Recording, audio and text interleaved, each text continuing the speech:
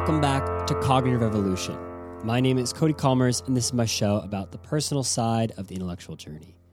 My guest today is Tom Griffiths, and I've wanted to talk to Tom for a long time, actually. He's definitely someone whose work I've admired for pretty much my entire career as a cognitive scientist. His title is Professor of Psychology and Computer Science, and that's at Princeton, formerly of Berkeley, I believe.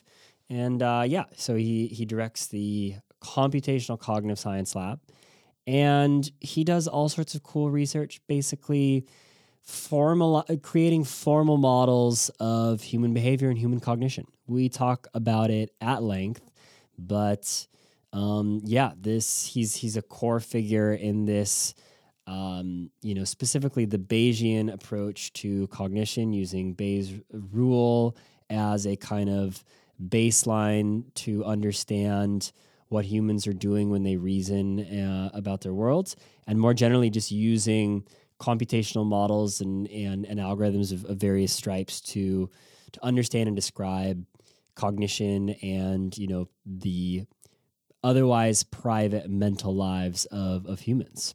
He also wrote a book with an author who I've had on the show a couple times, Brian Christian. That's called Algorithms to Live By.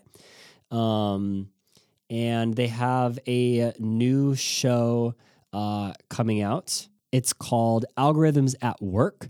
It is actually out now, and that's, again, Brian Christian and Tom Griffiths on that, and it is available via Audible. So if you've got your Audible subscription like I do, definitely put that in there. Right now, they're looking at a 4.9 rating on there. So I have actually yet to get around to it. It's next up on my reading list, so I'll definitely mention it when I get to that on my Audible audiobooks. But yeah, no, super fun to talk to Tom, and I've been following his research for a long time.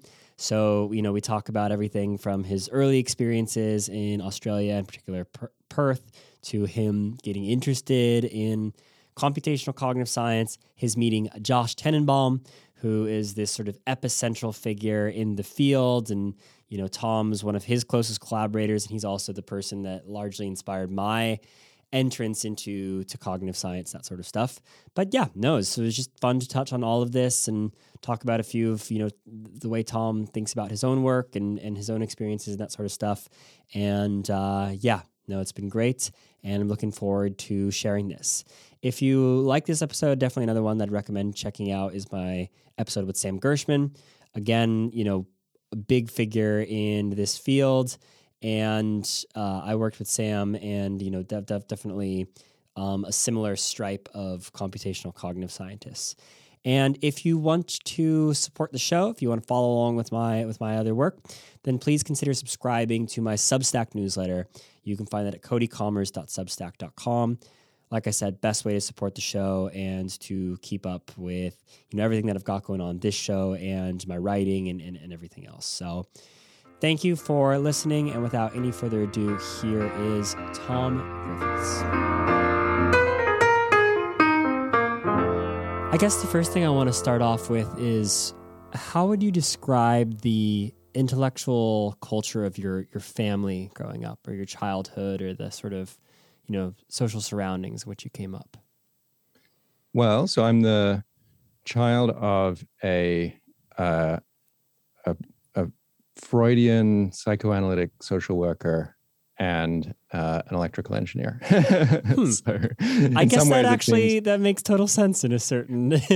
Yeah, it seems inevitable in some ways that I'd end up doing what I do. The only thing that would be more appropriate is if you were actually the offspring of Thomas Bayes, but I'm not sure that's... No, that's right. Yeah. So the longer story is my mother's side of the family is an academic family. So my grandfather on that side was a student of, and then a colleague of, C.S. Lewis and J.R.R. Tolkien at Oxford. So he did Chaucerian English, and then went on to become founding faculty at Keele University. And so that side of the family has various people who have, done higher degrees and so on. And then my dad's side is more of a, I think, traditional kind of, he grew up in a small town in England called Melton Mowbray. Was sort of like hunting and cheeses were the local specialties. And so, I think those different perspectives came together in my family. But for both of my parents, I think having, I think for my mother, having that kind of psychoanalytic perspective, and then my dad, having trained as an electrical engineer, he went to Manchester University to work on the big mainframe computers that they had there. And then he went on into industry to basically work with computers, and he became a systems analyst and a management consultant. And then over the course of his career has become actually more and more interested in people and the sort of systems that are made up of people. And he now does most of his work kind of consulting with people about, finding fulfillment at work and things like that. So definitely a mix of those two different kinds of perspectives. Okay, interesting. Yeah, it's fascinating, those two kinds of poles, the sympathy with the humanistic side of things and a little bit more technical, and sort of the intersection of them seems there. That's very, very fascinating. What is the first time you can remember getting really excited about an idea? It could be some sort of experience that really made you think, or a book you stumbled upon, or even a course you took, or that sort of thing. But what was it that really started igniting you an excitement about some sort of thought or idea? I mean, I think there have been various points at which that's happened for me, and they're normally sort of technical ideas. So I got into computer programming pretty young. So because of his job, actually my parents originally met in the UK, which is where they were from, and then moved to Australia. But there was this period of 2 years where my dad was kind of commuting back and forth to Australia. And so he would come for, a month, and then he'd go back, and then he'd go for a month and come back. And so during that period, my parents wrote email to one another. They were kind of like early adopters of email. And so they had these, original sort of proto laptop computers that were the devices that they used for doing this. And so I'd see my parents, pecking away at these things and sending messages to one another. And so I ended up learning to program on those machines in BASIC. And so that was kind of like an early obsession. Mostly I wrote computer games where, my brother would type in his name and then it would say something rude to him, or blood would trickle down the screen, or, sort of very basic kind of graphics. But that was definitely a thing where, like, the idea that you could give instructions to the machine and get it to do that was just kind of a striking idea. And I remember in primary school, I was a computer in a play.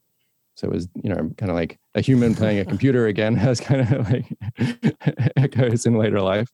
And I think, so computer science was there for me, like, from a pretty early point. My other kind of point of contact with it was, so I had what was probably chronic fatigue syndrome. It wasn't really diagnosed at the time, but I missed a couple of years of high school. And during that period, one of the things I did was get into what are called multi-user dungeons, which is kind of like the precursor to like games now, like World of Warcraft and things like that. So it's like text-based adventure games. And so that was one of the things that I could do. And I did that. And then I sort of realized at some point, there's just code underlying this. And it has this, when you get to level 20 in the game, you become a wizard and suddenly you can see the code, right? And so that was a revelation where now all of these things that I'd interacted with, I then discovered, there's code behind those things. And I learned like object-oriented programming in the context of then being able to create objects that operate in this environment. And so those were kind of like, early moments where, suddenly I feel like some of the surface of the world got peeled away. And I realized that there's other stuff there. Yeah, so there was this sort of interface with computers, language, and human behavior that was sort of tantalizingly underlying all of that sort of stuff.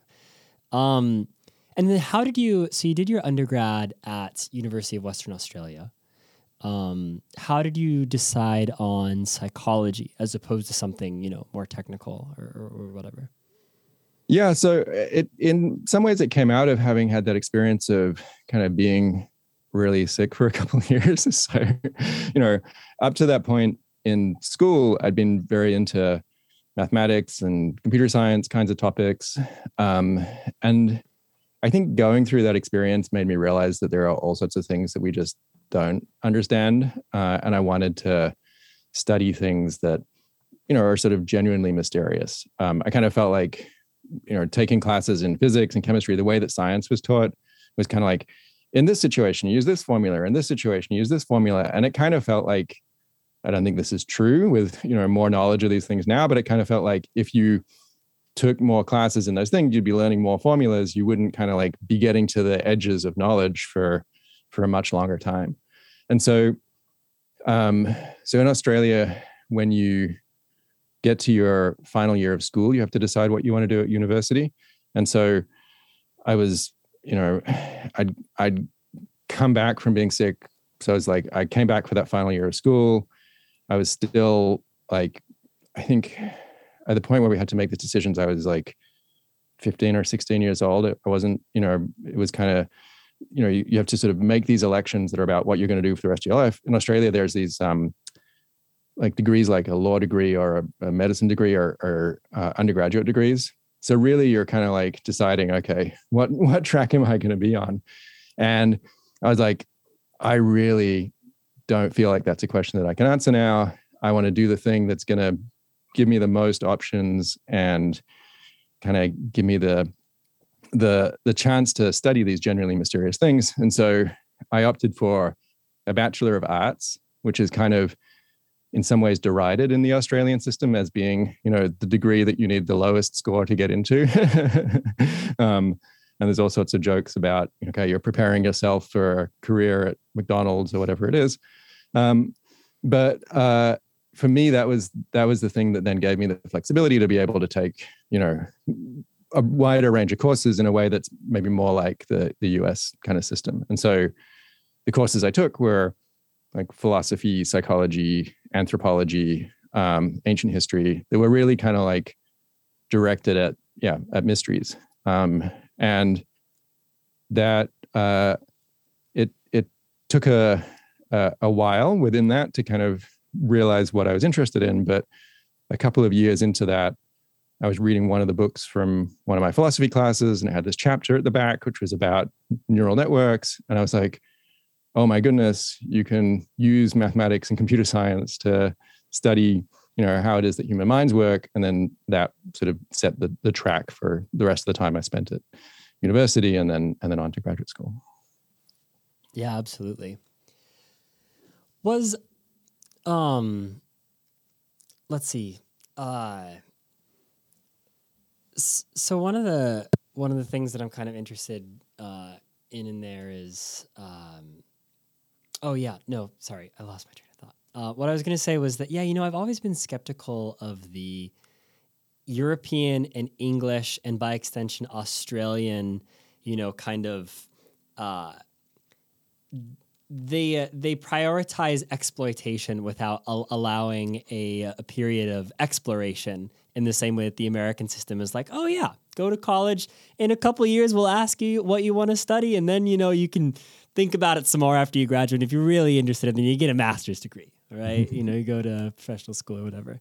But yeah, I've always been fascinated about how people who come on to, creativity throughout their career often they need that delayed, that longer period of exploration in order to find what it is that's interesting, that speaks to them, that's something they can speak to, and all that sort of stuff. And I've always been fascinated about how that plays out.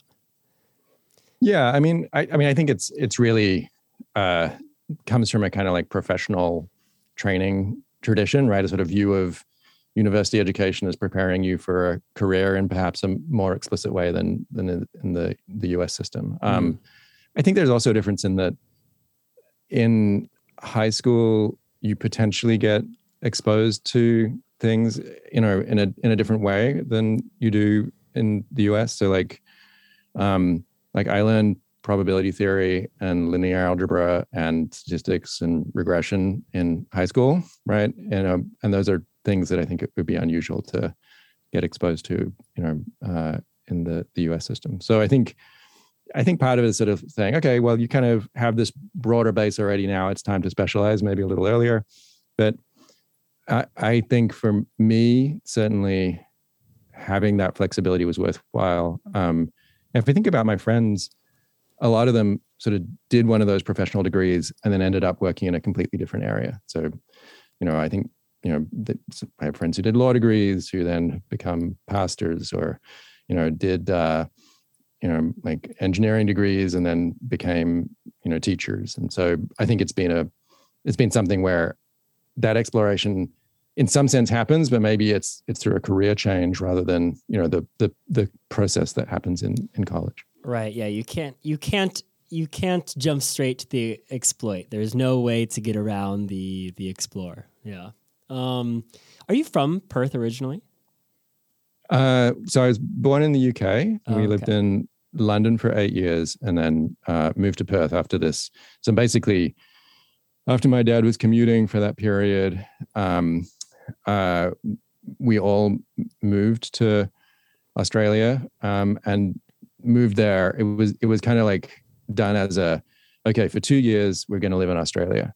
And then once my parents were there for 2 years, they decided they could never go back. So, as far as I don't know of any English people who have not had that experience. They're like, you know what? I can go to Australia temporarily. It'll be great. And they're like, this is so much better than being in England. Yeah. I mean, so yeah, like where I grew up, it's like a 15-minute walk to the beach, or like 10 minutes if you go the way where there are snakes. It's a very idyllic kind of place to grow up and live. Although I think as a kid, it also felt kind of like quiet and sort of, like Perth is a very isolated city. It's actually, it's part of why it's one of the last places on earth that doesn't have COVID. Yeah. So my parents have been leading normal lives for the last 2 years, and they're like, "What's this stuff that's going on that we keep seeing in the news?" I'm curious, what do you think of Perth conceptually? Because I've always been fascinated by Perth for this very reason, that it really is, in a sense, the most remote place in the in certainly the Western world, the Western conception of the world, where it is on this continent that is far away from everything, and it is far away from everything else on that continent. And so it's like several degrees, it feels like order of magnitude level, far away from things. And always there's a certain draw the city has to me because of that, multi-layered isolation. There's a certain fascination for me there. I've always been drawn to Perth for that reason. Yeah, it plays this funny role in Australian culture where Perth is the place where people move to when their character is being eliminated from a soap opera. So when the actor is moving on to something else, their character moves to Perth and you never see them again. I think what's funny about it is, when I was there, it was a town of about 1.5 million people, but it still felt like a small town in the sense that, for people of about my age, if I run into somebody who's from Perth, then we can very quickly figure out who we know in common. Okay. Yeah. And that's because, there's a few bottlenecks in terms of, universities and so on, but it's also a sort of very locally connected place. And I think, people would always be upset that bands would come to Australia and they wouldn't bother to go to Perth or things like that. But it has the perk that it would mean that on any weekend, there would be kind of exactly one really good thing to do, right? And so you don't have a kind of like complicated choice problem because you would know, okay, these are the things that you can do this weekend. In some ways, moving to Princeton reminds me a little bit of that because it's got the same, it's genuinely a small town and it has some of the same, it's like an hour to some big cities, but it's not that close to big cities. And so it's kind of like a little capsule of that experience. That's funny. Okay, I guess we can return to the plot here. When did you first meet Josh Tenenbaum? So I met Josh. So I having finished my degree in Western Australia, I then worked as a research assistant for a little bit. There's a gap between when the Australian academic year ends because it runs summer to summer in Australia, and then what happens in the US. And so I was working as a research assistant in that period. I applied to a bunch of grad schools. I applied to Oxford, Carnegie Mellon, Stanford, and then I didn't bother applying to MIT because I read their website, which was like, if you're an international student, it's extremely unlikely you will receive funding. And I was like, oh, I guess I shouldn't bother applying then. And then, subsequently everyone told me, I don't know why that was on the website. That's certainly not true. So it was one of these things where and I really had no knowledge of the process or what was going on in these places. So I had to do the GRE. It was this weird thing. I'd never done standardized tests like this before. It was like, that was a sort of novelty. I sent off my applications. I applied to Stanford because Dave Rumelhart and Roger Shepard were there. And it turns out Dave Rumelhart and Roger Shepard were on the website. But, for various reasons, they were, weren't really there. They'd retired. And so the lesson here is don't trust the website whenever you're looking. You learned a very valuable lesson in academia, which is that whatever it says on the website has very little correspondence to the reality of what's going on a particular campus. Yeah, I think that's true, unfortunately. And so, I feel like I sort of went into that process relatively blind. I mean, the other thing that was funny was, so I'd actually gone through the Rhodes Scholarship application process, and I was like the runner-up in Western Australia, and I got referred into the national thing, and I went through these. I went to, Canberra, Australia's capital, and I met with the Governor General, and I went through this whole process with that, and it didn't work out in the end. But because of that, I sort of had the idea that what you had to write in your essay with, your research statement was, I'm this well-rounded person and so on, the sort of attributes that people look for in your in a Rhodes Scholarship essay. And so I wrote this research statement. It was probably 2/3 vague stuff that I'm interested in, and 1/3 how I was excited about the fencing facilities at Stanford. Right.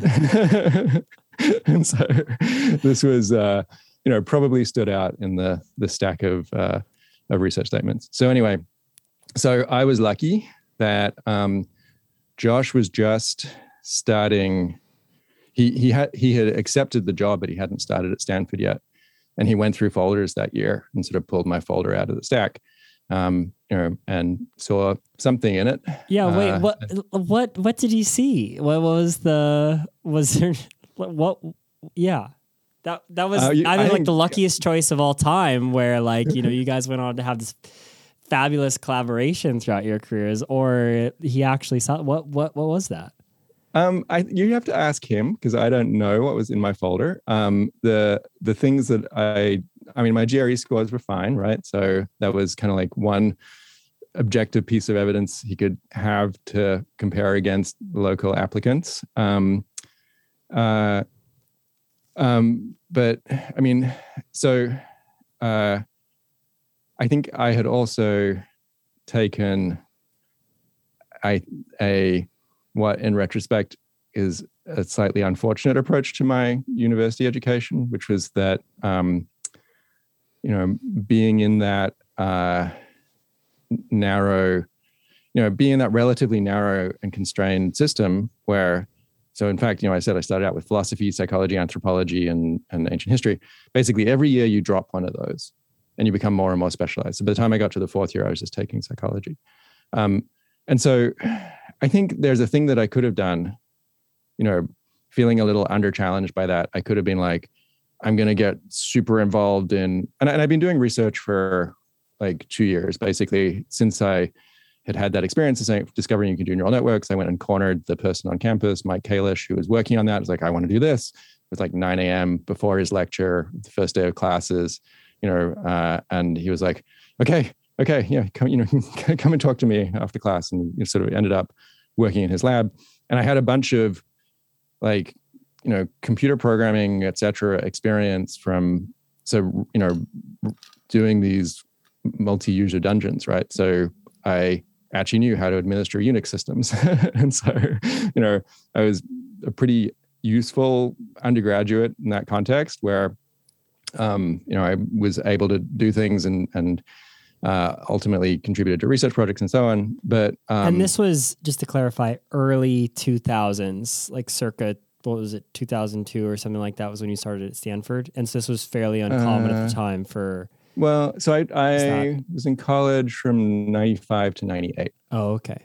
Yeah. Oh, yeah. 2002 was when you would have graduated from Stanford. Yeah. So it was like when Linux systems were coming out, and I like set up a bunch of Linux systems and did these things. But it was before it was sort of widespread that the undergraduate experience in computer scientific sort of fields. That's right. Yeah. And particularly, again, in that Australian system where you get tracked, right, where it would be very unlikely that a psychology undergrad would have that experience because they're mostly coming in through the arts path and they're not going to be taking computer science classes.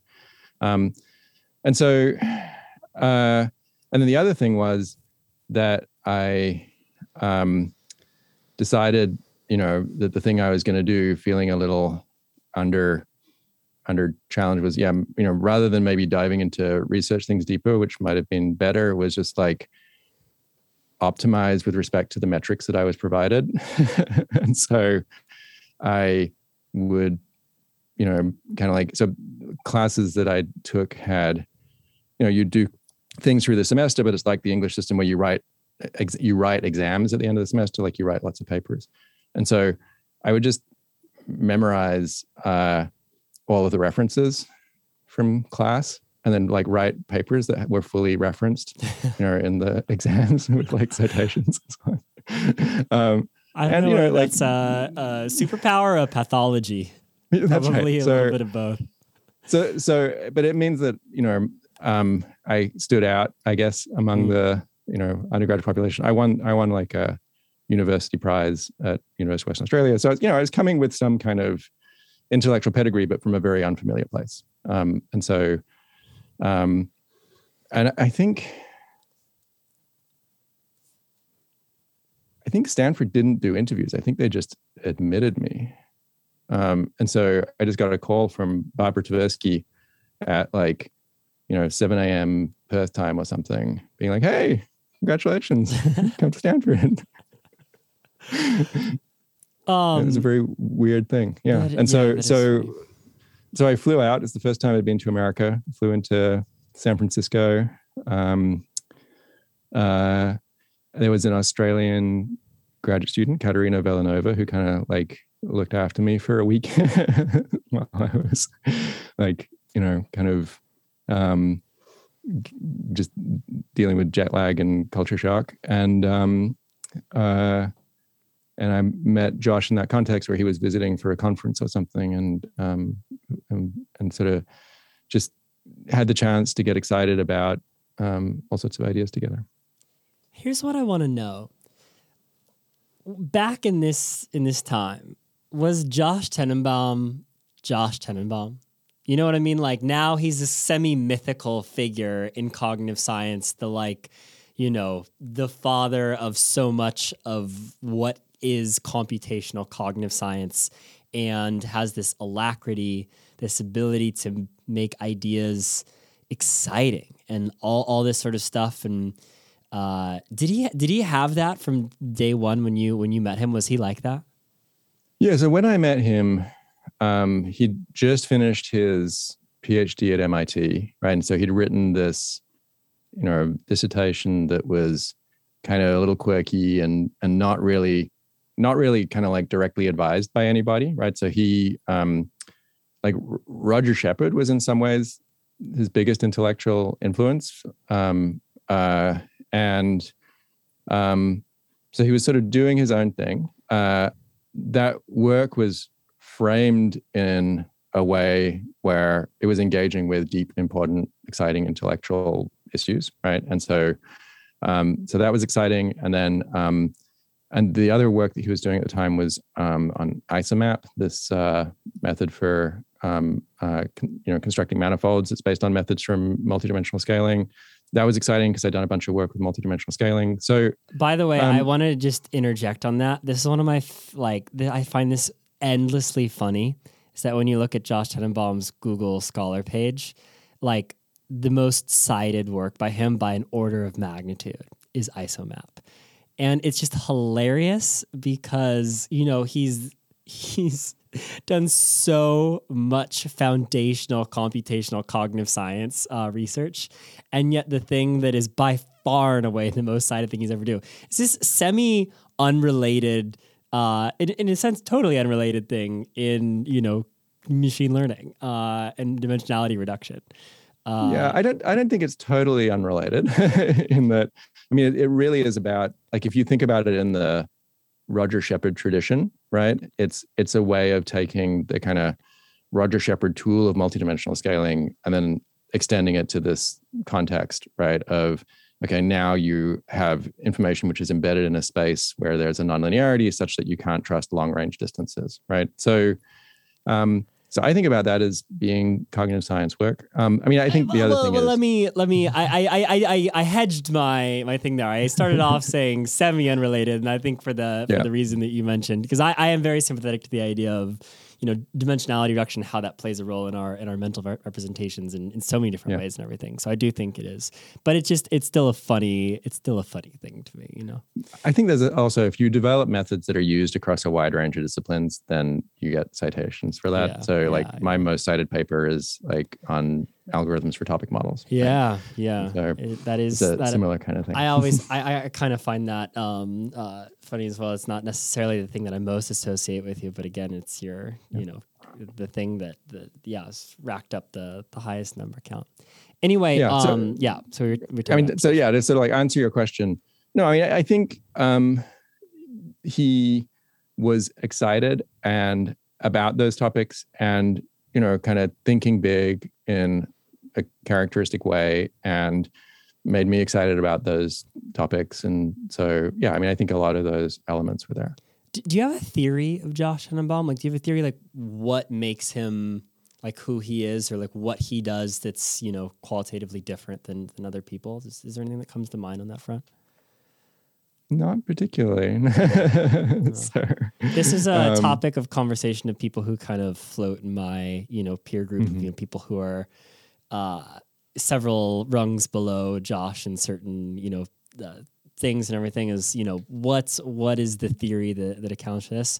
One is that there's a kind of militaristic kind of organizational genius that he has, which is that he's able to install people who are sympathetic to his program of research at key, institutions and strategic points throughout the intellectual world. And he seems to be able to do that, to cultivate that, to employ those strategies in a way that no one else really even resembles. So there's lots of things like that I find very fascinating about the way he approaches academia and, bringing his ideas and frameworks to the world. Mm-hmm. Neither here nor there. Anyway, so did you guys understand, was it always clear what the sort of core Bayesian rationality-based principles were to you? Or was that clear from the beginning, you just worked from there logically, or was there a time when that became clear for you? So, the other thing I'd been doing as an undergraduate was basically like learning statistics from the ground up. So, I think the common experience of a psychology undergraduate is you learn statistics as this kind of cookbook, right? You're like, in this situation, you do this test. In this situation, you do this test. And that was not at all satisfying. So whenever I took those classes, I would be like, why is that the thing that you do? And kind of like derive those things and so on. And then actually, in the process, getting an education in mathematical statistics. So I kind of had come from that background with this sort of like, strong commitment to, like statistics as a worldview, and had encountered Bayesian statistics in that context. And then, the exciting new idea was that we can then take this and use this as a way of understanding human cognition in terms of thinking about human minds as performing statistical inference. So that was the new thing for me. And then, I think given that piece, which came from Josh, via Roger Shepard and, the sort of, rational tradition in cognitive science, that then was the genesis for a lot of the work that we did together. Thinking back on this period, is there anything that comes to mind when you think of your most instructive failures? Something that you expected to work out, but maybe didn't in the way that you thought it would, that sort of shaped your, the way you approached your work? I think honestly, the thing that stood out to me about doing that sort of early work in Bayesian modeling was that it was alarmingly successful. So I'd previously done sort of more traditional kinds of cognitive modeling where you'd say, okay, here are the kinds of mechanisms that we think might be at work, right? We have similarity functions, we have choice functions, they have these parameters in them, and we're going to build a categorization model out of these things. And then we're going to get some data, and we're going to, like a lot of what I'd done as an undergraduate was like, using optimization packages to optimize the parameters of the models to get them to line up with whatever we see in the data. And when we made Bayesian models, you kind of didn't need to do that. Like a lot more of it would come from, here's the problem being solved. And now here's the predictions that this generates. And those predictions already look, pretty close to what we see in the human data. And maybe we need to go back and tweak this a little bit and sort of think about the assumptions that we're making differently. But there was a way in which things just kind of like fell out of models that, having done that other kind of work before, that was new and exciting. And I still think is one of the things that's one of the strengths of that kind of approach is that, the models are sort of by definition doing something reasonable, even if you haven't got the assumptions quite right. Yeah. Another aside before we go down that path, when did you meet Tanya? So we met at Stanford. So I was a graduate student and she was an undergraduate, although for various reasons having to do with my wacky educational history and the way that, Australian universities versus US universities work, where we're pretty much, I think she's about 18 months younger than me. So we're pretty much the same age. And so it's a little funny because I met her in like October 1999, and she met me like in January 2000.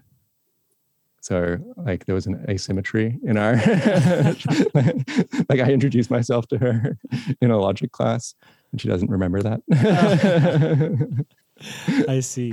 And then we were basically taking a bunch of the same classes because, what I'd missed out on in my psychology education, and I had to sort of do for myself was sort of like formal training in mathematics, computer science. And so when I was trying to figure out where to go to graduate school, one of the draws at Stanford was that I could be doing a master's degree in statistics in parallel with the psychology PhD. And so I basically spent all my time taking classes in math and statistics while I was at Stanford, and sort of building the technical foundation that then I'd use in the rest of my research. So I want to kind of draw out how your approach to computational cognitive science has changed from and developed, I guess, since, sort of this time. Like you said, there was kind of this initial excitement around Bayesian models that there was some core here, that we were really getting to something fundamental. And I think that's been borne out in many ways. And, obviously it has, like any theory, it has its detractors and things, but it's definitely led to this, vast field of research where you sort of take this as a core starting point. And so I kind of want to draw a line between the basic assumptions of that work and a paper, a super short paper of yours that you wrote, I think it was published in 2015, called A Manifesto for a New Computational Cognitive Revolution. And I really love that paper. I read it when it came out, and I revisited it for this conversation. But can you kind of describe the thrust of that idea and maybe how that sort of came to, how you came to start thinking about those things with the sort of foundation of Bayesian cognition? Yeah. So the basic argument in that paper is that if you look at the way that, I think there are two parts of the argument. So one is, if you look at the way that we're kind of thinking about data in psychology, it's really focused on a very narrow slice of the kinds of data that we could be using, right? So we're very focused on experimental data, typically from the kinds of studies that we're used to running in labs. And part of what got me thinking about alternatives to that was actually, we have, Tanya and I have two girls. The first of them was born in 2010. We kind of spent the first, we did this thing where we had like no external childcare for the first 8 months of our daughter's life. And so, we kind of like tag teamed looking after her. And so we had this app that we used to facilitate this, where you basically would log when she ate and when you changed the diaper and when she started sleeping, when she ended sleeping. It was basically an extremely useful thing to do from the perspective of like baby debugging, right? Because the baby's crying, they only have sort of like one error signal. You have to then figure out, okay, what's the thing that's causing this error signal to occur? And you can look at the log and you can be like, oh, okay, it's been this long since this thing happened. It's probably that, right? And sort of like, what the intervention is that's required. But then on this app, you can actually go and look, and, it actually had a thing where it displayed the sleep data, and you could actually see, these are the periods that she slept for. And, you sort of had that going back for, in the end, we had this for like, 2 years of her life or something like that. And I realized that the people who made that app had more data on the experience of infants than, the entire history of developmental psychology. And I was like, okay, this is a kind of thing where, I think we're starting to miss out as psychologists. And so one part of the argument was just, look, I think another way of framing it is in terms of different kinds of sciences, right? So, yes, controlled interventional data is a valuable kind of data. But you can, say if you look at like physicists, some physicists are doing, lab experiments or, making atoms, collide with one another. Other physicists are doing astronomy where they're taking sort of large scale, noisy observational data, and they're nonetheless able to kind of draw conclusions from those kinds of data. And one of the things that makes it possible to operate at those two different scales and with those different kinds of data is that you have math as a common theme that connects between them, right? And so that was part of the argument. So the step one is, okay, we need to be doing kind of a better job of thinking about the kinds of data we use as psychologists, and we have the kind of mathematical tools that we'd need in order to be able to do that. And then the other argument was, in fact, there are people who are looking at large-scale behavioral data. They're largely computer scientists, And from the psychologist's perspective, what they're doing is behaviorism, right? Like if you're trying to figure out how to get people to click on ads and you're doing this using machine learning models, you're essentially sort of learning some mapping from features to behavior, right? That's pretty direct mapping. And nowhere in that process are you positing anything like an internal state. And so the opportunity that suggests is one where we as cognitive scientists who are used to thinking about internal states and making cognitive models can potentially bring something to those data as well, where we can just not only get more insight into how human minds work, but potentially think about using those data in richer and more informative ways. Yeah, I love all that.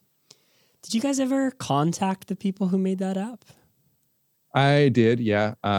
They, at the time, were not interested. They subsequently have started working with some developmental psychologists. Oh, okay, that's interesting. Yeah. So,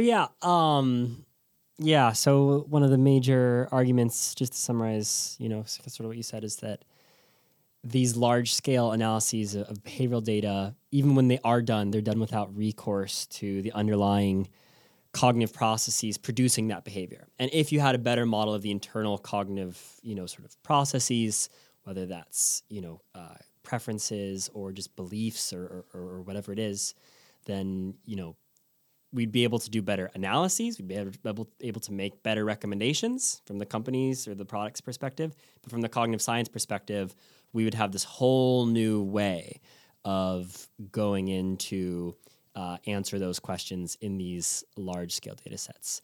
So so you wrote that manifesto, a little over half a decade ago now. What sort of progress have we made on that topic? How has that changed and progressed since then? I think it's been starting to happen. It's funny because I was thinking about the fact it was 5 years ago. Just in my lab, just in the last year, I think we've done a bunch of things that I think are really aligned with what the content of that manifesto.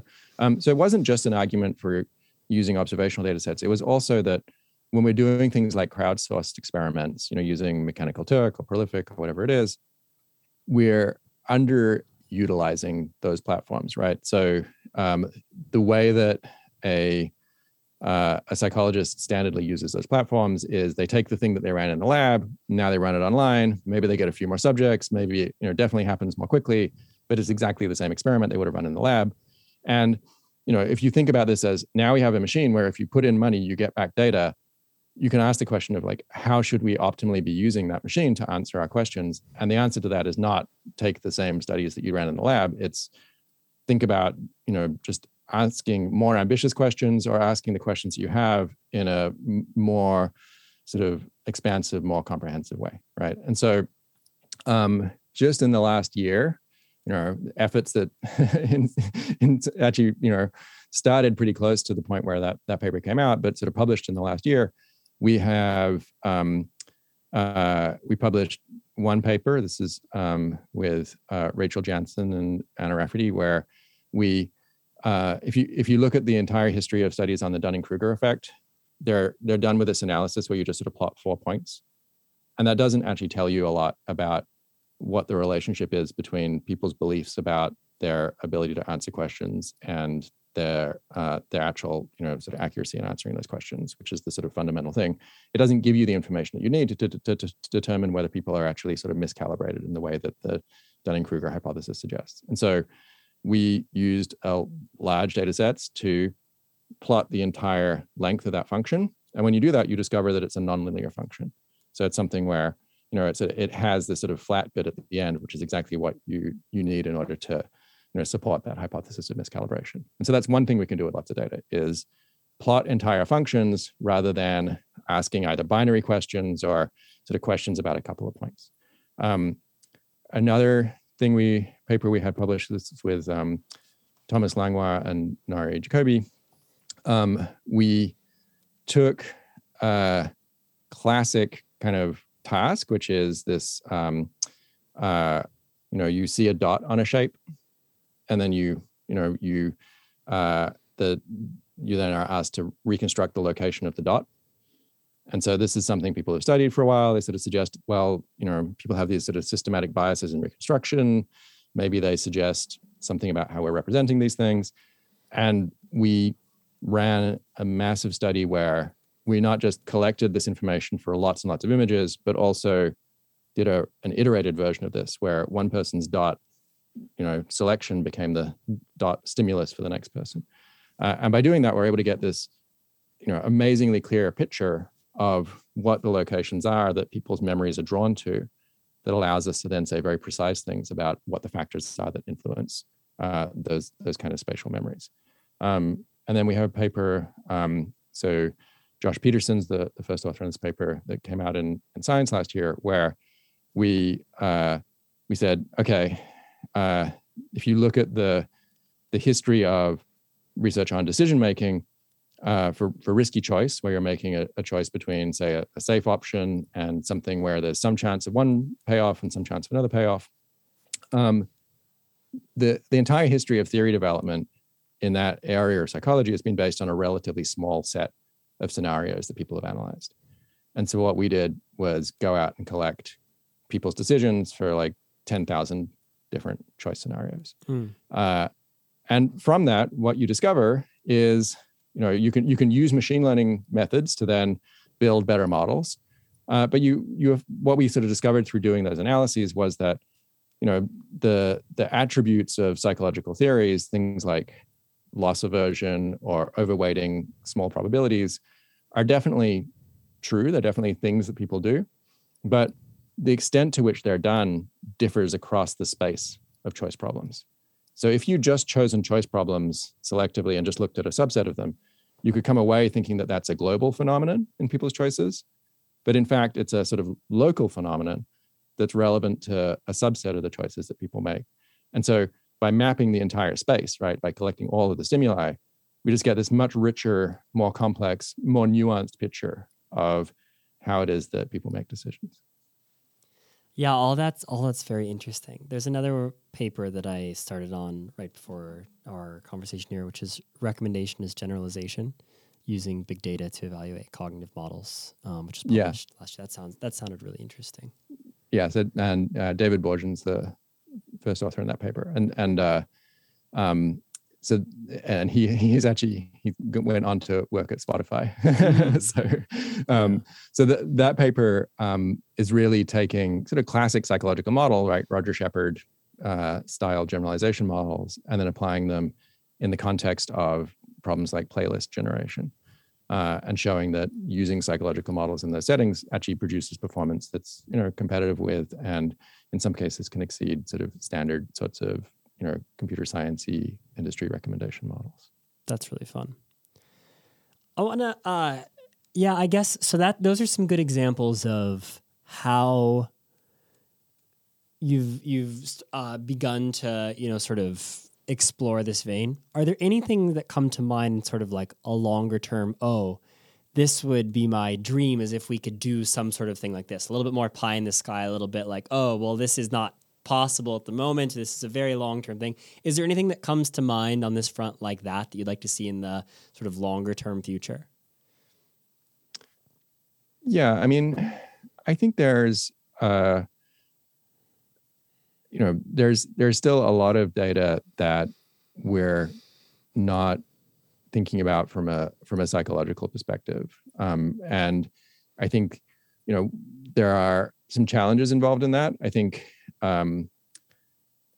thinking about how do we do these kinds of things ethically, right? Like sort of like what are the sources of data that we work with, and sort of figuring out good ways of doing that. Thinking about collecting the kinds of data that are most informative about human cognition.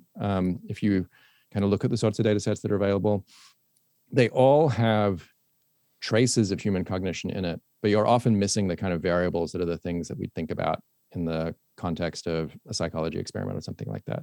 And so it can be quite hard to think about how to get psychological theories, which are sort of developed with, this assumption that you've got all of the information to engage with, the things that are going on in those data sets. But I mean, I think the bigger vision here is that, we can imagine kind of making a laboratory for psychological data that's analogous to, an observatory for astronomy, right? Where we think about using these different data sets in novel ways as a tool for getting these kinds of insights. And so, those are things that I'd certainly think about a lot. I think the other thing, honestly, is thinking about changing the approach that we take to theories in psychology. So I told you about, a few of these different results that we had recently. The main thing that has come away from basically every time we've started doing one of these, analyses is that we go into it saying, okay, here's an area where we have a couple of psychological theories. Which one of these is true? Let's just collect a big data set and we'll definitively answer the question as to like which of these things is the right thing. And what happens is we collect the data set and what we discover is neither of those is the right thing. In fact, it's much more complicated. And, we've just been underestimating the complexity of the problem. Mm-hmm. And in some ways, that shouldn't be a surprise, right? Because it's essentially exactly what you'd expect under the bias variance trade-off, right? So bias variance trade-off says there are kind of like two ways to be wrong. You can be wrong because you make a model which is too simple. You can be wrong because you make a model that's too complex. If it's too simple, it doesn't fit the data very well. That doesn't fit the data that you have very well. If it's too complex, if it's the data that you have, but it overfits it, and so you generalize poorly, right? And the risks that are involved of, sort of making something that's too simple and making something too complex, they change as a function of the amount of data that you have. So if you've got a small amount of data, you want to stay simple, right? You want to like have a super simple theory because that's reducing the risk that you sort of overgeneralize and you overfit and generalize poorly. If you've got lots of data, then you can tolerate a more complex theory. And in fact, that more complex theory is going to do a better job because it's going to explain the data that you have. It'll also, the sort of level of increased performance you get from that complexity is also going to generalize because you had enough data to estimate that complexity. And so I think psychology, by being focused on small amounts of data, has lived in the kind of high bias regime for a long time. And that's shaped our expectations about what a psychological theory is, right? So we go into a psychology experiment with the expectation we're going to come out of it with a simple theory. That's going to be this or that. It's going to be this factor that affects people. Or, this very simple, elegant mathematical model. And when you collect more data, you discover that, in fact, there's systematic variation in the data that, you can account for, but it requires something which is far more complex and sort of, maybe in some ways harder to explain than the thing that you might have sort of come away with if you had less data. It's a little paradoxical, right? It's, you do a better job, but in some ways the theory is less satisfying. A good example of this is, Mayank Agrawal and Josh Peterson and I have a paper, which is, the title is like scientific regret minimization, which is, it's about a method for working with these massive data sets. So the basic idea is that if you get enough data, there's a point where if you're trying to critique a model that you have, you should stop paying attention to the errors that you make relative to the data. And in fact, instead sort of critique the model with respect to something like a sort of black box machine learning model. So you kind of like get this huge data set, fit a neural network to it. And then instead of focusing on your residuals to the data, you focus on your residuals to the neural network because it sort of smooths out the noise in this data set. And when you've got tons and tons of data, the biggest residuals are going to be sort of massive chance deviations rather than necessarily something that's wrong with your model. So we call it scientific regret minimization because it's saying you should focus on the data points, not where you're most wrong, but where you could have done better, right? Where you sort of have the most reason to regret not having made the right prediction because another method tells you that you could have made the right prediction there. And so using that method, we analyzed this huge data set from the Moral Machine project, which is like this trolley car problems, self-driving cars, going to collide with one group of people or the other, which is the better thing to do. And the subset of it that we analyzed had something like 10 million human choices in it. It's one of these massive data sets where, sort of they had all sorts of people come to the website and do the thing. And so that's 10 million data points. And using this method, we work through this. We show that machine learning model is much better than the sort of simple psychological models we start with. But then we start pulling out extra principles that are manifest in the human data that weren't manifest in our psychological model, sort of like extra effects, right? And if you were taking a standard psychology approach, each of these things would be like one paper on its own, right? Where you'd write one paper about this thing that seems to affect people's moral judgments. Like, for example, a sort of simple example is there's a clear sort of age of responsibility effect, right? So if you have a child crossing the street on their own, it doesn't matter whether they're crossing the street legally or illegally. If they then have an adult with them, then it does matter if they're crossing legally or illegally, right? Like a very simple sort of like age of responsibility matters when you're evaluating, the impact of legality. These are things that are sort of simple psychological principles. They're the kinds of things that you could pull out through careful experiments. We identify them using this procedure, but we end up with a list that's got like, several dozen of these factors that actually, turn out to be important. And then we ran subsequent experiments where we replicate those effects to confirm that, those things actually do matter. And so the theory that you end up with is one that says, okay, people make moral decisions by weighing the values of different kinds of lives, modulated by all of these additional sorts of factors about the circumstances under which you're going to pay attention to particular kinds of things. And it's not a simple story. It's kind of, a complex story, but one that has some sort of psychological reality to it. And so I think that's the other thing that I think about a lot is how we might expect the field to change as a consequence of having more data, right? Where it's not just going to change what kind of questions we can ask, but it's going to change what kind of answers we should expect to get. One of the things that I really love about that is that a concern that I often have about the sort of paradigm in which we approach psychology and cognitive science today is that we have the ability to optimize for internal validity within an experiment more than the ability to optimize for external validity. And oftentimes these are kind of antagonistic forces. You can either make the experiment more rigorous, increase its, experimental internal validity, or make the experiment more resemble real life and have external validity and that sort of thing. And it's usually it's a trade-off, but because it's so much easier to critique and assess scientific and experimental rigor than it is to critique and assess, verisimilitude, resemblance to the world as it actually is, we end up erring on the side of external validity. And so one of the things that I really see as a benefit of the approach, internal validity. I believe I said external.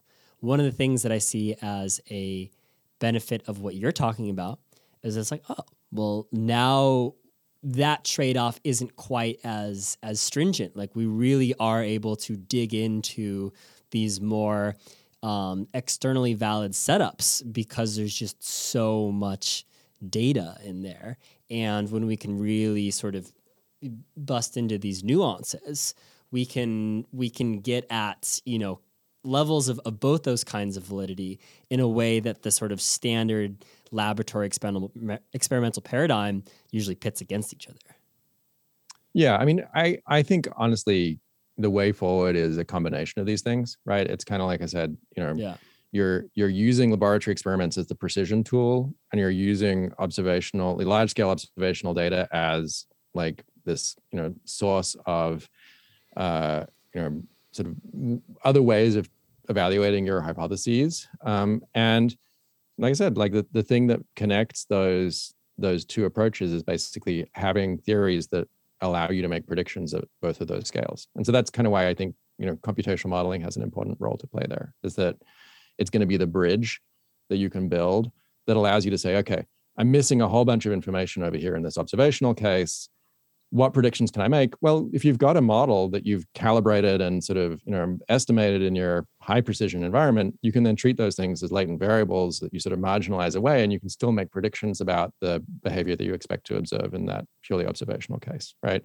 And so, yeah, I think it's going to require all three of these things, like lab experiments, sort of observational data, but also the models that we use to connect those together.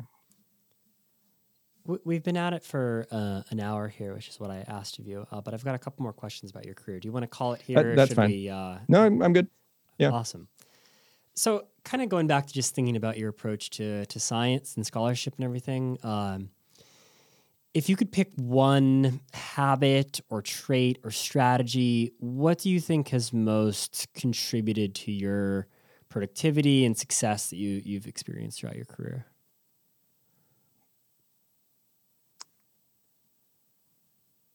I mean, I think there's a way that I approach research, which is like looking for the kind of, like the chink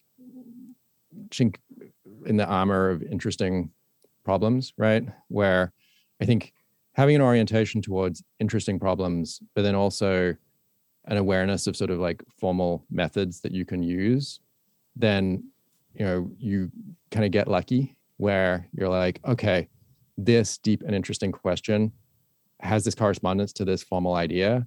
And now that gives me a piece of leverage that I can use to now go and sort of make progress on that question. Right. And so that if you look at my papers, like almost all of my papers are of the form, here's this interesting thing we don't understand. Here's this piece of math that we can use. And it sort of maps onto this thing in this way that now we can sort of derive some consequence from that makes this interesting prediction that we can test, right? And so like examples of that are things like iterated learning, right? This kind of like result where, sort of gives you this connection between a process of cultural evolution where you have a sequence of learners, each learning from one another, and then recognizing, oh, well, that process defines a Markov chain. And in fact, if you assume that those learners are Bayesian agents, that Markov chain is a Gibbs sampler, a kind of Markov chain Monte Carlo procedure. And in fact, the stationary distribution of that Markov chain is the prior distribution of the learners. Okay, so it's kind of like interesting problem, cultural evolution. Simplify it down to this chain case. Then we have this connection to a mathematical idea, Markov chain Monte Carlo. And then that gives us this prediction that we should expect to see convergence to the prior. And then we go off and sort of test that in contexts where we kind of, in the lab, know what priors might be that we would see people converging towards, but also potentially use it to explain patterns we see outside the lab in things like, the structure of languages, or, we have a paper on like, baby names, or these other sort of observable objects of cultural transmission. I think, again, it's kind of like using the mathematics as the thing that allows us to then connect those together. And so, I mean, the way that I cultivated that is, I mean, historically, it was basically, when going to conferences was a thing that we do. I live between these two worlds, where one world is a kind of like machine learning and statistics world, and one world is a cognitive science world. And so I go to one set of conferences and it's about, getting the mathematical ideas in my head, and another set of conferences and it's about getting the interesting problems in my head. And then, it's kind of like the research ideas are things that then emerge from living at the boundary between those two worlds and sort of seeing where these unexpected correspondences exist. Yeah, that is really interesting. I mean, I guess one sort of common notion that a lot of researchers have is like, well, okay, so you have this field and you have this field, and I guess my, comparative advantage is that I've figured out how to bring them together. And you're adding a further layer of structure to that, which is that you've got this asymmetry between formal leverage and formal power in one, and kind of, I don't want to say depth of insight, but like a certain way of going about fishing out what are the interesting and crucial questions. And so having not just two fields in general, but having that particular asymmetry and knowing what strength in one is going to allow us to make progress in the other. That's really fascinating. Yeah, it's mysteries and solutions, right? Or something like that. Yeah, I like that a lot. If you had two fields where it's like two mysteries, then you're going to end up writing papers where you're like, well, this thing we don't understand is like this other thing we don't understand. Then you'd probably just be a philosopher. I don't know. Is there any you've had a lot of students come through your lab over the years, and a lot of really successful students. Is there any common advice that you give to, your students or to people who want to do the kind of work that you do? Yeah. So my strategy for advising is I don't want to graduate people who look like me, right? Like in the sense of, who are just doing the thing that I do. So what I want to do is to graduate students who are able to do things that nobody else is able to do, including me, right? That really have their own identity as researchers and objectives and interests and problems and solutions in the same kind of way. And so I take that seriously as part of like that kind of collaborative process of through graduate school developing a kind of emergent independent research program with a student. And so I think if you look at my publication list, it's a little eclectic, right? It's like I publish in machine learning, cultural evolution. I do this work which is on like resource rationality, right? About like how do we think about redefining rationality in the context of decision making and other sorts of cognitive processes. I've done work on causality, natural language processing, all these different kinds of things. In some ways, all of those things to me are unified, and I can explain how they're unified if you're curious. But they also reflect the fact that when I work with students, those students sort of take forays that go out from a core of mathematical computational methods and then push those into unique directions. And so, the way that I kind of I think about that is that what what I'm doing is genuinely being an advisor in the sense of saying, okay, helping to figure out, here's the thing that you're actually interested in.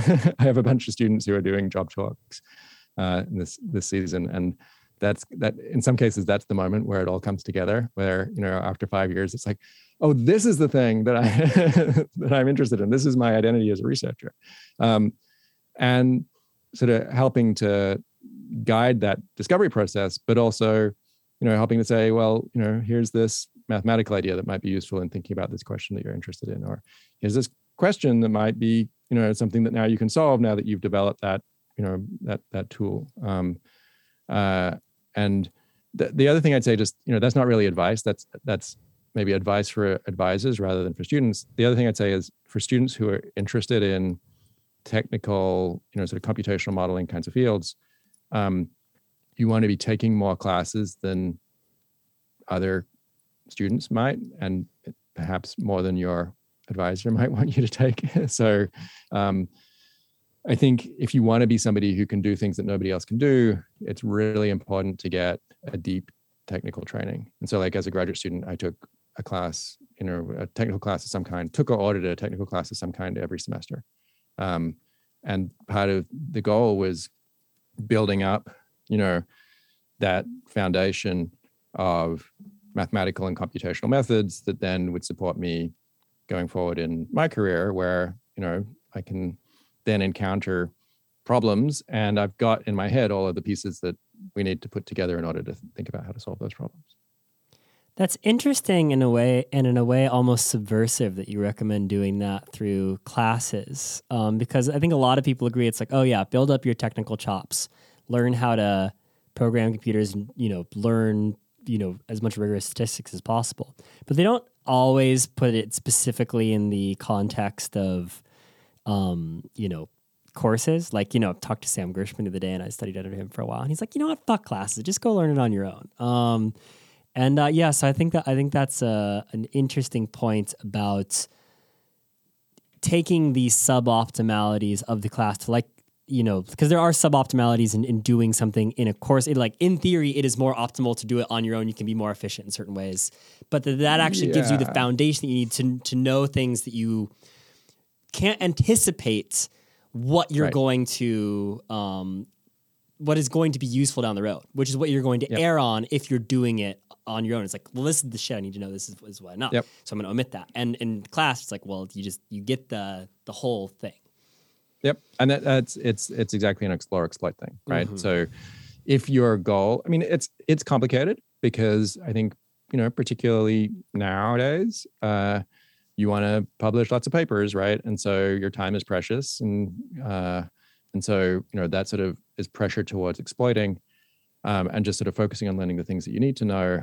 I think in the long run, though, that exploration is valuable, right? Particularly, if you're going to be advising students and postdocs in the future, then having that broader base is something that means that you're then comfortable, rather than doing one relatively narrow thing, it kind of gives you a little more scope for having a slightly more expansive kind of research program in the future. But yeah, I do love your overall kind of conception of the advisor being, how can I build a person not who looks like me, but who, they can do something that no one else, including me, can do. I think that's really fantastic and, to some degree, undervalued in, the way a lot of people go about their things. So I really like that. And that was one thing that I wanted to sort of touch on, is that something I've always admired about your work is the breadth of topics that you cover. And it definitely is, super fascinating to see you cover the range. And you did mention the unifying thing. Can you say a little bit about how you conceptualize what unifies all of your disparate, sort of inquiry? Yeah, so I wrote a paper that came out in TICS last year, and it's called Understanding Human Intelligence via Human Limitations. And the idea is a kind of paradoxical one, which is that if we look at the attributes of human intelligence that we sort of hold up as like, these are the special things that people do, they're things like learning from small amounts of data, using language and teaching and these other sorts of characteristics, and sort of doing things like forming goals and kind of like, efficiently using cognitive resources in novel ways, reusing knowledge that we have from the past to solve new problems and so on. So all of those characteristics of human cognition are in fact things that you can derive from thinking about human minds as solving a particular set of computational problems that are consequences of the limitations that we operate under, right? So human lives are characterized by being pretty short, right? Like, 80-ish years, right? Relying on a fixed amount of computational resources, basically, about 2 to 3 pounds of neural tissue that we carry around inside our heads, and having really limited capacity for communication, right? So that, we have to rely on things like making honking noises with our mouths, or maybe, like writing characters or whatever it is, but they're sort of pretty low bandwidth methods of communication compared to, say, what computers are capable of. And so, that set of things, there are only limitations when compared to, say, modern AI systems, which can learn from many lifetimes of data, potentially recruit more and more parallel cores to, solve bigger and bigger problems, and copy their state, right? Or share the data that they're operating with indefinitely. But I think there are things that are characteristic then of what makes human minds the minds that they are. When you think about, what we have to do with our human minds under those limitations, the sort of computational problems that are a consequence of that, it's exactly those problems that mean that we need to be able to learn from small amounts of data, because we're only going to get small amounts of data, right? That we need to be able to formulate goals and reuse our resources because we have a limited capacity to plan into the future, and we have, sort of limited amounts of computation that we can deploy on novel problems. So, sort of like paradoxically, goals are not necessarily, something which we kind of like hold up as this is a really important thing we need to be able to do. They're a consequence of not being able to see all the way to the end of a problem, right? If you contrast like human Go players with AlphaGo, right? AlphaGo is doing things because 25 moves in the future, it's like half a point better. And the human players are sort of thinking more about abstract structures that are, sort of maybe in the nearer future. And then finally, that limited capacity for communication means that we have to develop ways that, if we want to try and overcome some of those constraints, we would do it like machines by doing things like parallelizing and doing sort of distributed computation. But in order to do that, we need to develop mechanisms that allow us to share data or share state. And those mechanisms are things like teaching, language, other kinds of cultural objects, right? And so all of these characteristically human things, I think you can derive from the limitations under which human minds operate. And so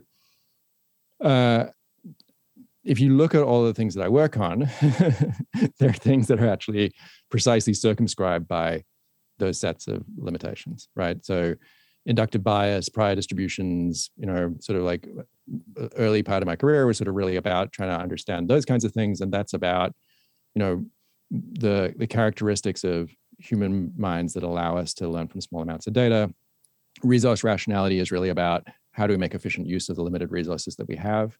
And then language, teaching, cultural evolution are all about this sort of process of parallelization, how it is that humans work towards a kind of more like a model of distributed computation. Love all that. Final thing that I want to ask you about breadth here is which of your, you've worked on so much different stuff, which of your projects do you think is most undervalued? That is something that, you're personally proud of, but hasn't received as much attention as your other work or as much as you might have hoped? I feel like I've been pretty lucky. Like I don't have a problem of people not reading papers that I'm bitter about. So I don't feel like I have any license to complain about anything here. You're probably not that wrong about that, but yeah, I guess, is there anything that you expected maybe to be more of a splash that was more of a murmur? I have a student now, Michael Chang, who is doing, I think, completely amazing work that is a little to the periphery of mainstream machine learning. I think for that reason might not have been appreciated as much as it could be. But Michael's been doing stuff which is really about like taking a lot of really big picture sort of classical AI kinds of questions and then using some of the sort of modern machine learning tools to engage with them. So for example, one set of results that I think are really cool look at a question that relates to the sort of distributed computation question. Under what circumstances can you take a society of agents and have them work together to solve a reinforcement learning problem, right? So in that paper, we exhibit conditions that are guaranteed to hold for now. If you have a sort of society of agents where those agents are sort of making bids. So think about something like a Markov decision process, right? So you've got states, there are actions you can take in those states, there are rewards that are associated with those actions. So the setup is each agent can kind of bid for a state. They sort of bid a amount of reward, essentially. And then if they win that bidding process, then they can take the action that they want to take, and then and then that transitions to a new state, and then somebody else bids to buy the state from them, right? And so we can exhibit the conditions under which just that bidding process with these independent agents who are just sort of making their own decisions solves that Markov decision process. It's really cool. It's like it's kind of like Marvin Minsky's Society of Mind, except we did the math, right? And said, look, here's a way you can have a distributed society actually solve complex, challenging reinforcement learning problems. And then, if that wasn't cool enough, in a follow-up paper, he shows that this is one of a small class of methods that are guaranteed to transfer more effectively, right? So now, if you go in and interfere with the system in a way that's like sort of taking some part of that MDP and modifying that part of the MDP, but leaving the rest intact, because you have this distributed system, it's now something which is robust to those kinds of interventions. Whereas if you had a more traditional reinforcement learning method that's making kind of global updates to your policy, it gets very disrupted by those kinds of changes. And so again, like prove the conditions which have to hold on reinforcement learning algorithms to display that kind of modularity, and then show that this kind of like distributed society approach is actually robust to that. And so I think that's a kind of really deep, really cool result that, again, it's a little off the mainstream of kind of like how people are thinking about, reinforcement learning nowadays, but it's something that gives you insight into things as broad as like, well, how do human societies solve challenging, resource allocation problems and sort of long range sort of planning problems? And what are the circumstances under which you expect human societies to be robust to these kinds of interventions? I actually find that really compelling, and I look forward to diving into it. I'll check out those papers, but it kind of has a vague resemblance to this, personal crackpot theory that I have, which is, just to describe it briefly, if you look at human intelligence, the development of human intelligence, there are 3 different scales on which it occurs. One is phylogenetic, so over, evolutionary time as a species. One is over, cultural historical time.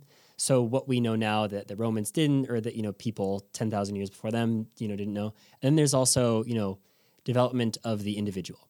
So from childhood to, and machine learning and AI, I think, are really sympathetic to the first and the third one. They want to know, okay, how do we build something that is, in the evolutionary sense, sophisticated? And people, especially people like Josh Hennebaum, are like, oh, well, I mean, gosh, if we can get people to do what babies do, then fuck, I mean, we're there.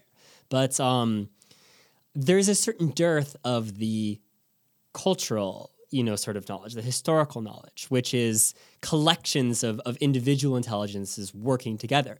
And that's one of the areas that I've found interesting. You're working a lot on it. Peaks Craft is working on it as well. And, kind of the stuff that you're describing now. But like, how do you get intelligent agents to work together in a way that resembles something like culture or society, or I don't even know what it would resemble. But there has to be something there in that kind of middle development of intelligence, and we really don't have any idea what that is right now. There's no game in town on that from a machine learning AI perspective, which is why people like Peaks and the papers you're talking about are kind of fringy. That it's like, well, we don't really know how to slot this into the way we usually talk about things. Yeah, I forecast that it'll be super important for the next kind of, I would even go so far as to say revolutions in what we can do with AI.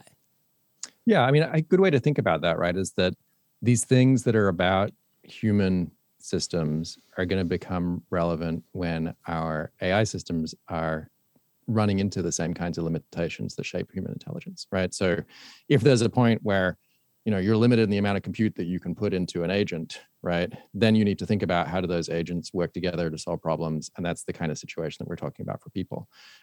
It's a big focus of stuff that we're doing in my lab right now, is really thinking about kind of like, distributed computation, right, as a lens for thinking about, cultures and societies and organizations. And we have built some cool tools that we can use for doing, basically the tools that we built for doing these big cultural evolution experiments, we can apply in these settings. And we have some papers that are going to be coming out soon, hopefully, where we're starting to engage with some of those kinds of questions. But it's very much a topic that's on my mind. I'm so glad to hear that. Final question, then I'll let you go. What are 3 books that have most impacted you? So, I think I'll focus on things that are, I guess, things that have affected my kind of intellectual trajectory here, which we've been talking about for the last hour or so. So one, I mentioned there was a book that I read in sort of the end of my second year at university in a philosophy class that then I was like, oh my gosh, you can use math to understand human cognition. So that book was Matter and Consciousness by Paul Churchland, right? And so the last chapter of that book is all about neural networks. He was kind of like at UCSD when all of this stuff was happening, and he sort of imported some of this to philosophy, but that was where I got exposed to those ideas. And then I spent like a summer drawing crazy neural network diagrams and doing lots of linear algebra and calculus. And, that was kind of like a moment when sort of, things kind of intellectually caught fire for me. Another book is John Anderson's book, The Adaptive Character of Thought, which is this weird kind of one-off in John's bibliography, where he, the story of it is he was on sabbatical in Adelaide, so it has this Australian connection. He was incredibly bored because he was on sabbatical in Adelaide. This is inter-Australian city rivalry, right? He read Roger Shepard's Universal Law of Generalization paper. He was like, I wonder what else this kind of approach can be applied to.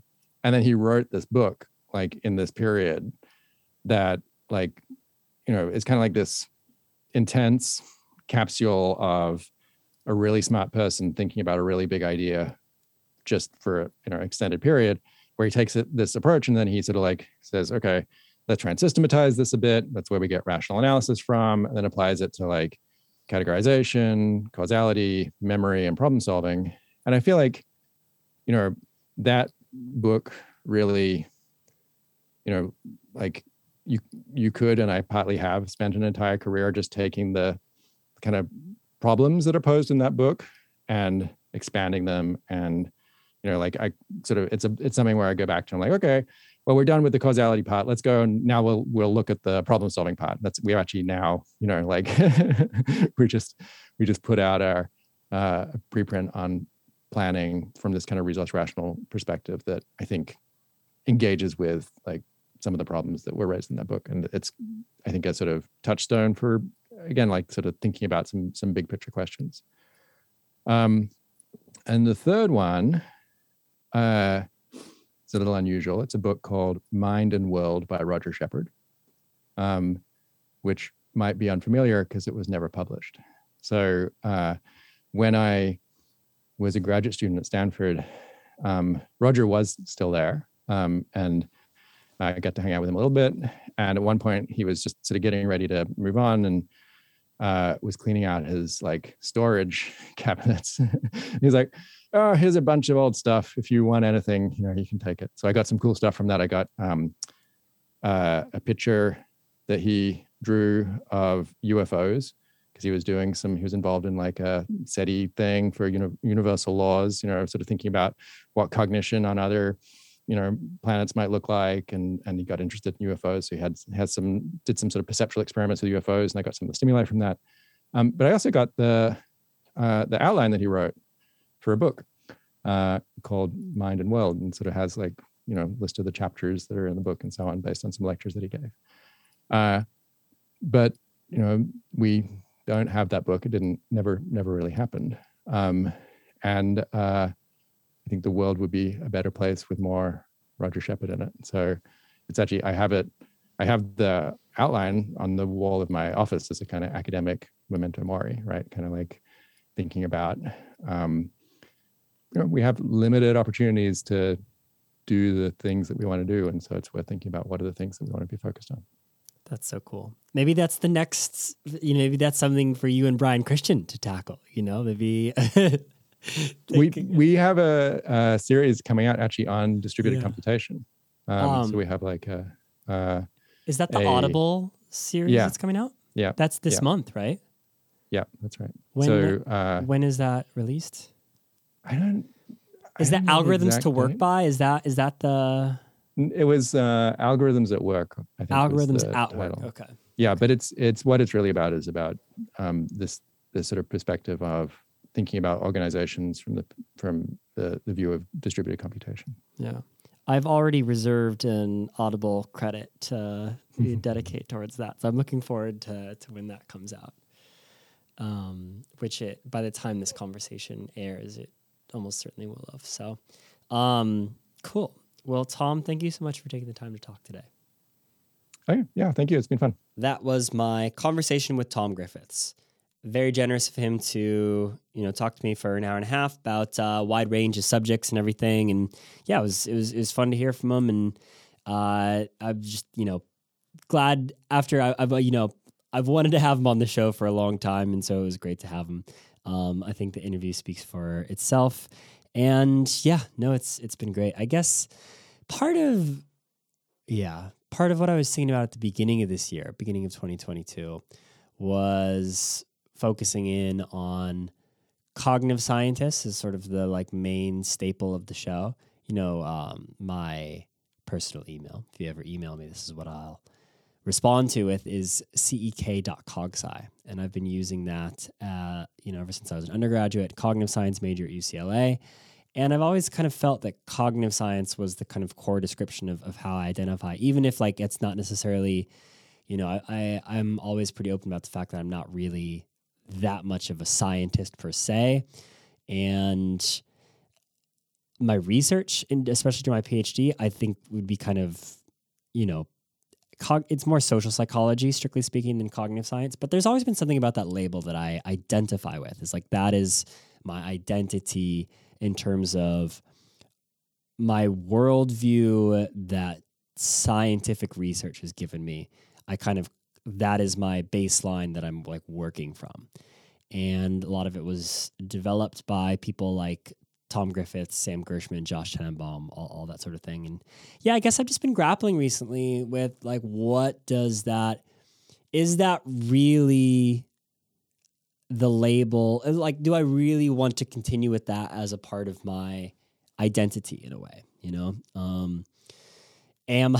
is my true email still cek.cogsci, And so I don't know what to make of that. It's something that's sort of evolving for me at the moment, and we'll see how it goes, sort of like after my PhD and everything like that. But yeah, I'm trying to between now and I guess through summer, as the podcast changes, which I've mentioned in the show a couple times now, and as my situation changes, as I graduate from my PhD and everything, I'm just thinking like, okay, well, is that really the sort of like defining aspect of what I want to do and everything like that? So yeah, I don't know. I don't have a pointed answer to that or an insight or anything like that. It's just that is something that is on my mind to consider and is something that's evolving for me at the moment.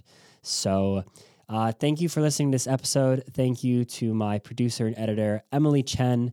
And I'll be back next week with another episode of Cognitive Revolution.